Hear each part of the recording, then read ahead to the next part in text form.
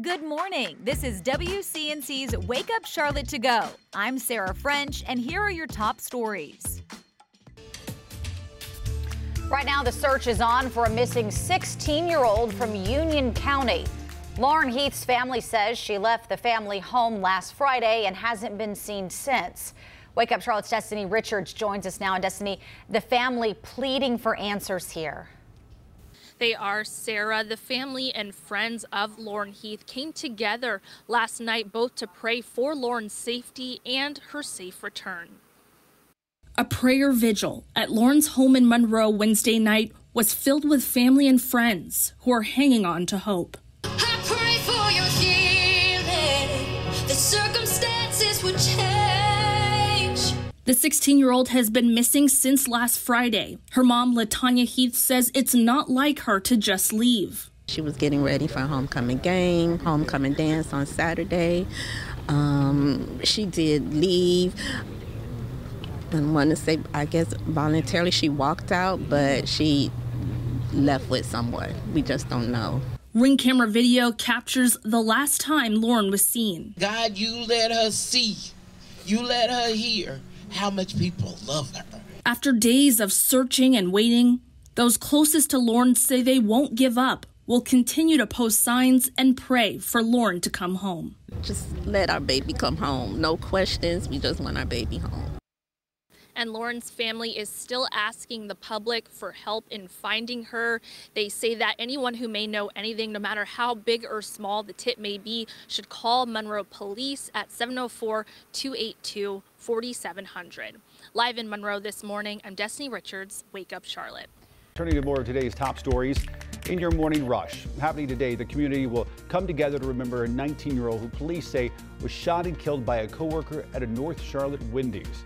Jakari Anderson will be remembered at a Candlelight vigil and balloon release. It's happening at Camp Green Park tonight, 7 o'clock. Police say Anderson was killed on October 6th after an argument with 21-year-old Christopher Franks. Franks left the Wendy's right after the shooting, but later turned himself in. He's charged with murder. Good Thursday morning. I'm Richard Devane here in Uptown. Charlotte-Mecklenburg is in talks with Norfolk Southern in order to get a red line that would take commuters back and forth between Charlotte and points north, cities like Davidson, Cornelius, and also into Huntersville. Now, these talks have been going on, or it's been a wish for leaders of Charlotte for decades, but now they may come to fruition.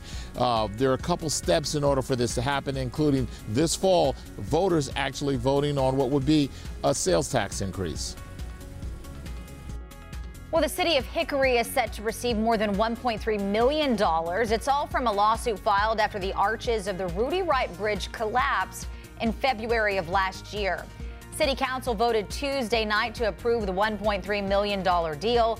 City officials allege 3 contracting companies were to blame for faulty designs. Thankfully, no one was injured during the collapse. Neighbors in East Charlotte may finally see a resolution following the controversial decision to replace basketball courts with pickleball courts. It's all happening at Sheffield Park. Mecklenburg County Park and Rec now says it's looking into turning a half-court basketball court into a full-size court. New seating and more shaded space would also be added to the park. The project expected to wrap up next spring. Hundreds of new homes are set to go up in Chester County, but not all residents are on board. The Chester County Council voted to bring 400 homes on about 170 acres of Gaston Farm Road in Richburg. Most of the opposition from the community stems from concerns that traffic will take away the country feel of Chester County. More than 450 people signed a petition against the development. We are asking, where's the money? And this morning we want to know, would you be willing to carry a little extra cash on you if it meant that you were going to get a discount on some things? All this coming from a new report from the Wall Street Journal about companies, businesses taking off a percentage of your bill if you pay in cash. Why is there a discount? Why is this happening? It's a fair question. Well, it's because cash actually lowers the payment processing fees on their end of it, which is also 3-4%, something like this. So you end up saving them money. Where can you do this? Where can you use cash? Often it will explicitly say it, but it's going to be at restaurants, coffee shops, small businesses. Think mom and pop stores that don't want to pay for that extra 3 or 4% that credit card fees come with. So we want to know this morning. Text us 704-329-3600 or use the hashtag WakeUpCLT. Is 3% enough? Would you be willing to start carrying around more cash if you were going to get a 3% discount? Let us know what you think and see if you're part of this new trend that some people are taking part in. Absolutely, especially to save our small businesses some money. I mean, those fees are... I totally understand it. It's a lot of folks taking a bite because it's not just the processors either. It's the banks, and then I think there's one other entity. So that money is going a few different ways, and it's not our mom and pops. Yeah, it's true. Plus, I feel like paying with cash is more painful because you can actually see it dwindle away. You watch it depart. Right. And the card, you're like, sure, no problem until you That's right. Get your bill at the end of the month. That's right. That's Oh right. my goodness. Time now to connect the dots when we make the news make sense. For the first time, somebody has been sentenced under a new law that increases the penalty for folks boating under the influence. It's a big change that's been years in the making. The death of a local teenager now leading to steeper penalties for those convicted in impaired boater crashes. Let's connect the dots. Years ago, deaths caused by somebody boating under the influence were only a misdemeanor. But not anymore. A law passed by the General Assembly back in 2016 now make it a felony thanks to a bill named in memory of Cheyenne Marshall, a teenager from Concord who was killed by a drunk boater on Lake Norman in 2015. That boater was only convicted of a misdemeanor. The Marshall family lobbied for stiffer penalties in similar cases, and a year later, Cheyenne's law was passed. This week, for the first time, somebody's been sentenced under that law.